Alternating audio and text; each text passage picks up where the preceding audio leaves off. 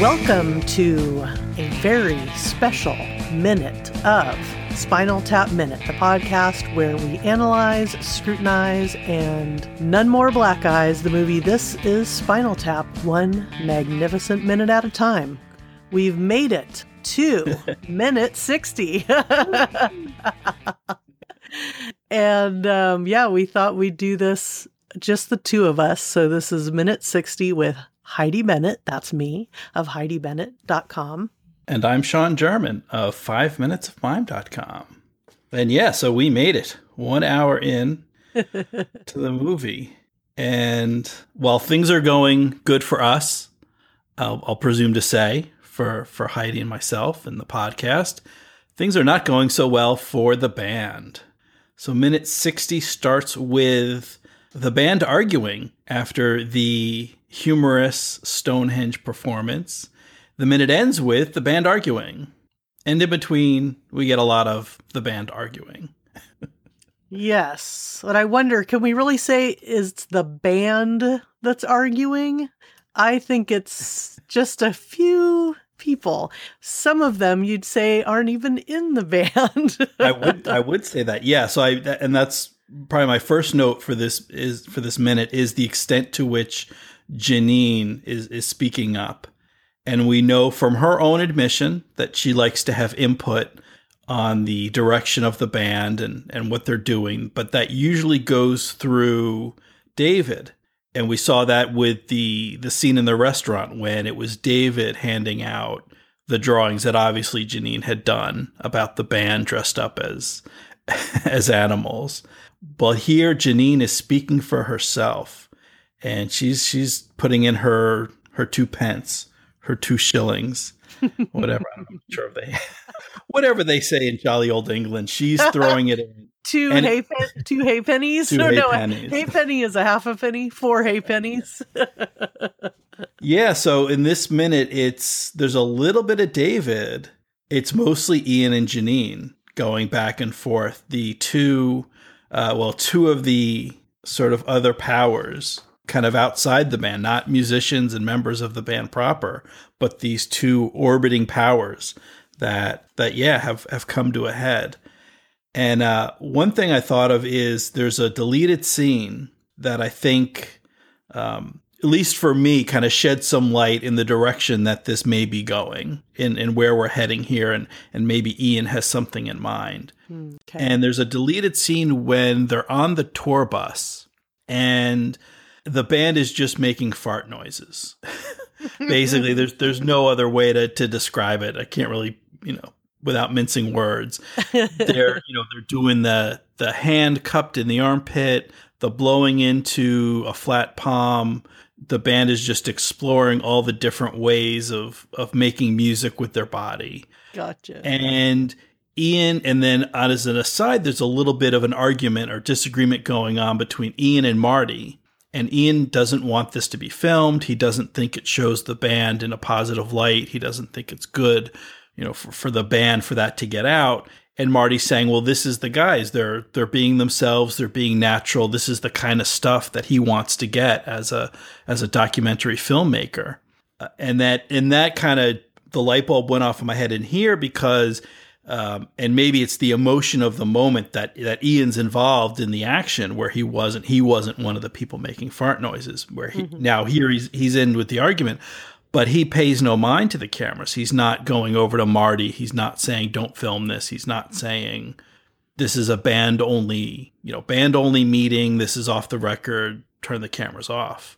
So, this could be something that he wants, that he thinks is good, that he thinks people should see about the band, which I doubt, or he's maybe just past the point of caring, that he's like, fine, this is the band, this is who we are, this is what's happening, and if you're going to film it, you might as well film it all.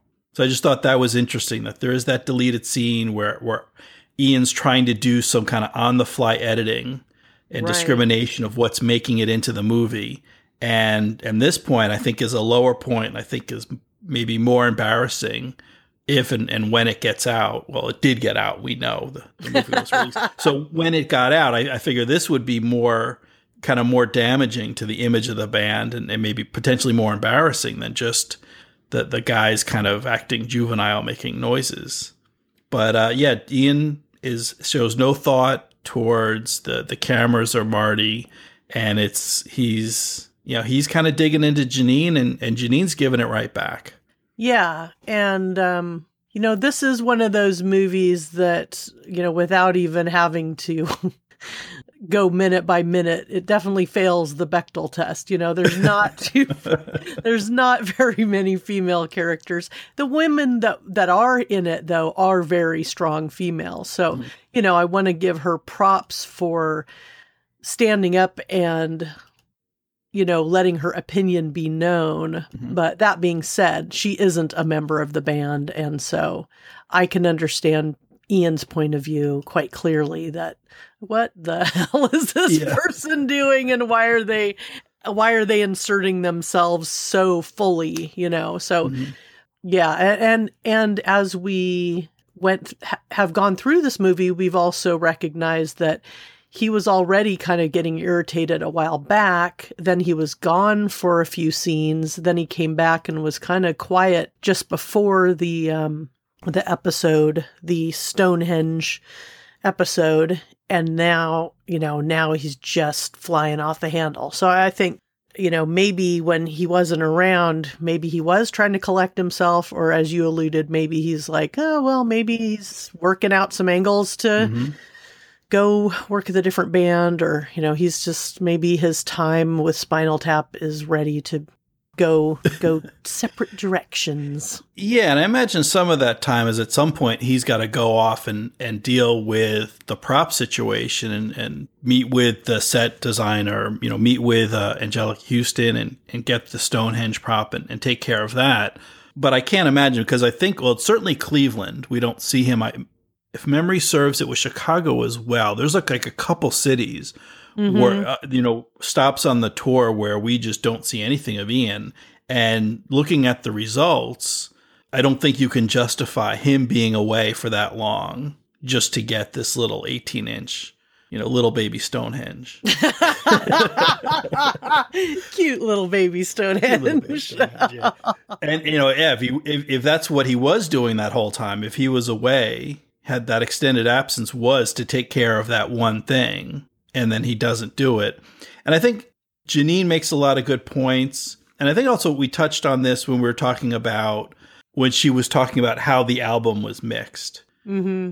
And during that conversation, it's not the right time. Whether it's right or not, you're not the right person, and that wasn't the right time to bring up that concern. And I think that's partially true here, where, in this case, we know that, we've seen Ian in action, and we know she's got some good points, but, maybe she's not the right time. Maybe she needs to, trust David to, stand on his own 2 feet and speak up with the band and with Ian, and not necessarily have her by his side or speaking for him.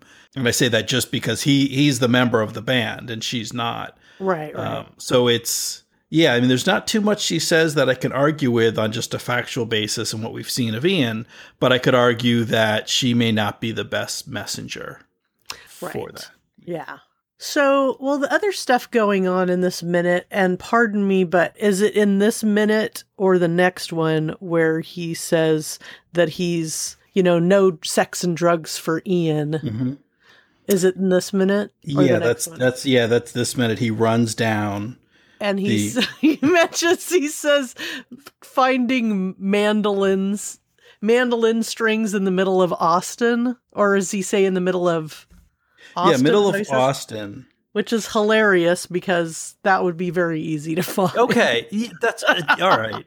That I wasn't sure. I'm like, wait, is that a joke? Because Austin's a pretty musical town. Yeah. I think that's another kind of like the not a big college town kind of a joke, Okay, yeah. I would think Austin's pretty hip. Now I could see El Paso probably may have trouble finding a late night music shop that's carried mandolin strings, but in Austin I would think not a problem. And then he follows it up with with another line I'm not sure what to make out of.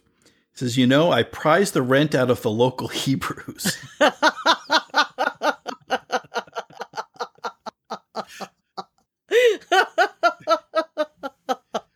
Which is as funny as it is confusing. So is like Ian a slumlord? Like, does he own like local tenements that he's collecting rent for? Like, what kind of, is there like a music industry British meaning of rent that I'm not familiar with? I think he's just using that as an analogy or something. Yeah. But yeah, in terms of unexpected, the rundown, I find lost luggage. I locate mandolin strings in the middle of Austin, and I prize the rent out of the local Hebrews. That comedy rule of three is the three things that Ian does. And then the other thing that I noticed, and I think I've mentioned these kind of offhandedly throughout the last 59 minutes, is that he's wearing what I don't know if they technically are, but I've been referring to them as his Foster Grants. And they're really showing up quite prominently in this minute. So I thought I'd look up a little bit about, why am I offhandedly saying Foster Grants over and over? And I mean, Foster Grants are an American, sunglass company, but specifically this look, this smoky, I looked up an ad, and I'll share this with you, Sean, and share it with the gang when this minute drops. But this kind of smoky look where there's like rounded and kind of, I mean, I'm sure I can look up specific other actors and people that were wearing these, but I remember those being specifically Foster Grants. And I looked up a few things. One of them, this website is called, it says ideafinder.com, and it says the Great Idea Finder on it. It looks like it was built in 1992 and never was updated. But and so who knows if this, this isn't Wikipedia, who knows how, or any encyclopedia. So what I'm saying is, who knows how correct this is, but it says, fascinating facts about the invention of sunglasses. And then it says by Sam Foster in 1929. So what is that? Are they trying to say that like these fascinating facts are by Sam Foster of Foster Grants? I'm not sure, but at a glance, early sunglasses served a special purpose, and it wasn't to block the rays of the sun. For centuries, Chinese judges had routinely worn smoke-colored quartz lenses to conceal their eye expressions in court. It wasn't until the 20th century that modern-type sunglasses came to be. In 1929, Sam Foster, founder of the Foster Grant Company, sold the first pair of Foster Grant sunglasses on the boardwalk in Atlantic City, New Jersey. By 1930, sunglasses were all the rage.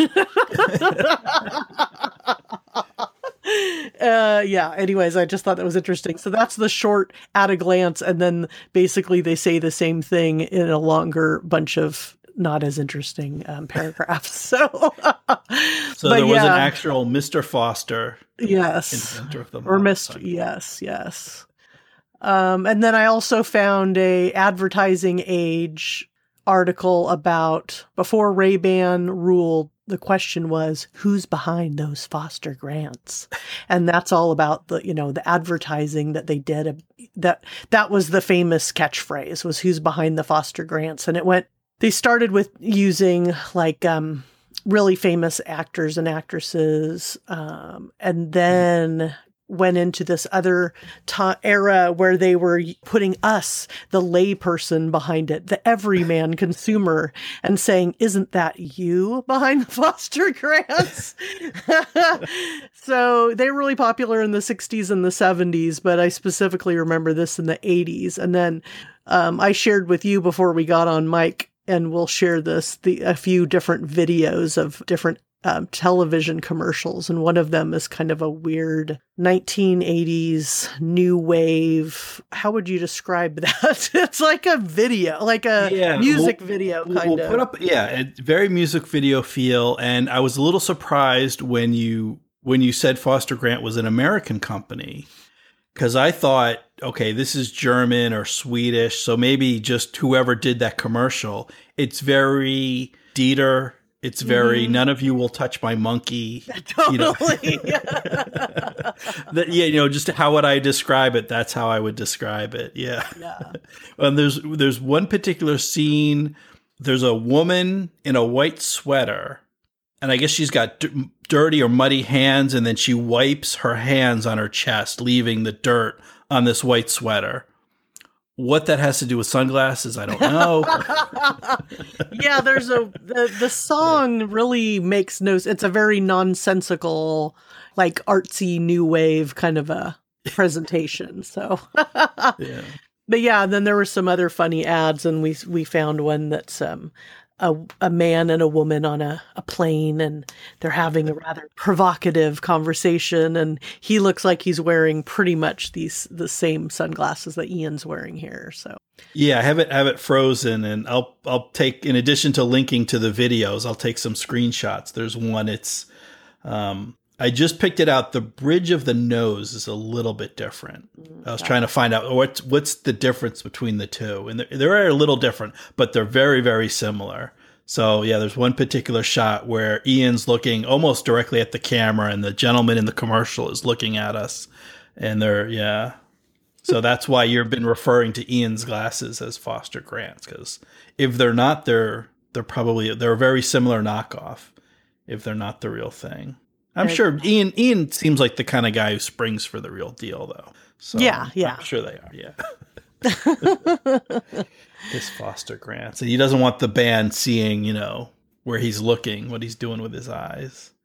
He's being shifty. Yeah. So yeah, things are getting pretty explosive, and, spoiler alert for the next minute, it's going to also be Sean and I. So we're going to be here. We're going to be right here with you as we get to a rather pivotal minute, and, half the one, a rather pivotal minute just past the 1 hour mark of the movie. Yes. Mm-hmm. I can speak. That's one of the things that you have to get really comfortable with when you decide to host a podcast, is just that you're going to get your words bumbled and fumbled a bit. Well, and so speaking of being with us. Yes. Do we want to take this time to talk about how the listeners can actually be with us? Well, one of us in person. Yes, one of us in person being me. So the gang over at Star Wars Minute and a few other of the Movies by Minutes podcast hosts have been cooking up they're calling it Movies by Minutes Chicago. So it's sort of a convention, and there's actually going to be some podcast episodes recorded later in the day. So if you're interested, I'm definitely going. I bought my tickets, and actually the ghost of Robert Stumpy Tuft will also be making a ghostly appearance, but he's kind of shy, so you may or may not see him. But I will definitely be there, and it is August 26th in Chicago. And so what it says on the website is that it's featuring hosts from Star Wars Minute, Indiana Jones Minute, Back to the Future Minute, and more. So the panels during the day would be, I think, more interesting for you if you are saying, hey, I've been listening to these Movies by Minutes podcasts, and I kind of want to do one of these myself. What's it like? So the panels will be starting at noon, and they'll be, different things like the technology, the how-tos, the monetizing, and all that kind of stuff. And then in the evening, there's a section where there'll be shows that'll be taped. So I'm assuming Star Wars Minute will be one of them. And then I'm not sure. Do you know if there's any other particular ones that will be recorded that day, Sean? I do not know. I don't have the full agenda. Yeah, so I'll update you all in the future when I know more of the exact thing. But you can go to Movies by minutes. That's moviesbyminutes.com/Chicago to find tickets. And if you're in the area of Chicago and you just want to go for the tapings in the evening, there's tickets for just the evening tapings if you're not really interested in the panels. So there's the panel one for all day access, which includes the panels and the tapings, the live, show, so to speak. And then there's one for just the live show in the evening. So yeah, and I'll be there. I'm not sure if I'm going to be participating in any panels or anything, but I'll definitely be there as an audience member and socializing and hobnobbing, if you will. So I'd love to see you out there. That would be super fun. Yeah, unfortunately, I had some previous travel plans that I made before this was announced, so I don't think I'm going to be able to make it to Chicago, but it certainly sounds like fun and certainly something that if I could do, I would do. So, yeah, like Heidi said, if you're interested in certainly just meeting up with some of the folks that do this and other Movies by Minutes podcasts, and if you're interested in starting up one yourself, it sounds like a great time. Yeah, and I do wish you were going to be there, Sean. We'll just have to meet up one of these days. One of these days. Yeah, I'll certainly make the next one if there is a next one. Yeah, it would be fun to do that on a yearly basis, maybe.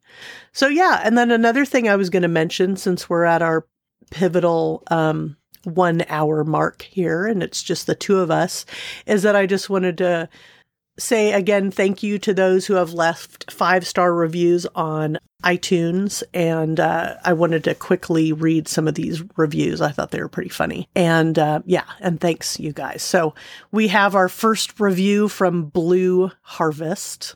And actually it's called Blue Harvest. That's the review. So our Star Wars nerds will know what that means, but it's by the 85 Bears Rule 76 and says, "The chair is against the wall. John has a long mustache." So I don't know what that means, you guys. That's some code for something. I don't know if it has to do with the 85 Bears Rule 76 or anything else. But if you know, maybe you can clue me in. I'm not clued into that. And then another one is by N. Tufnell. It says, "Would you be holding this? Look, who's in here? No one. And in here, there's a little guy. Look." So it's a complete catastrophe. Valerie Pants says, "I came for the puppet show, but I stayed for the zucchini. You understand?" And we certainly do. Our old pal Criswell Weatherman said, "Why can't I give this 11 stars?" So thank you, Chris. Yeah, thanks. Awfully nice. And Mr. Umpqua says, "As Viv says, quite exciting, this computer magic." Let's see. And it looks like it says Filt12393, one of those memorable names. Mm-hmm. Stonehenge. No one knows who they were or what they were doing. ... But their legacy remains hewn in the living rock of Stonehenge. So yes, people are getting creative and we appreciate it. And those are all 5-star reviews and we thank you for that. It makes us know we're doing at least a little something right and we appreciate it very much. So yeah, that's all I have for this minute. How about you, Sean? I think that about closes it up. I mean, getting back to the minute, we end up with David saying, "Maybe there's someone." And it sounds like he's going to suggest maybe someone that can help Ian out with management duties, but we're not going to know that until Monday. So that's about all I had for minute 60 and for hour 1 of This is Spinal Tap. Yeah. Well, huzzah, huzzah. We have made it to hour 1 and it's all downhill from here for the band, but maybe not. I think there's some ups and downs. We still have to go on. We've got a wild ride ahead of us for the rest of this movie. I'm excited to go on this ride with you, Sean. Yeah. And I'm excited to go on this ride with you, Heidi, and with our listeners as well. Cool. Well, so we'll wrap this up and you can find us at spinaltapminute.com. And Yeah, this has been fun, and it continues to be fun, and we'll just keep on having fun the rest of this movie out. All right. So I think that's it for us for today. And until next time, and so say all of us, Tap into America.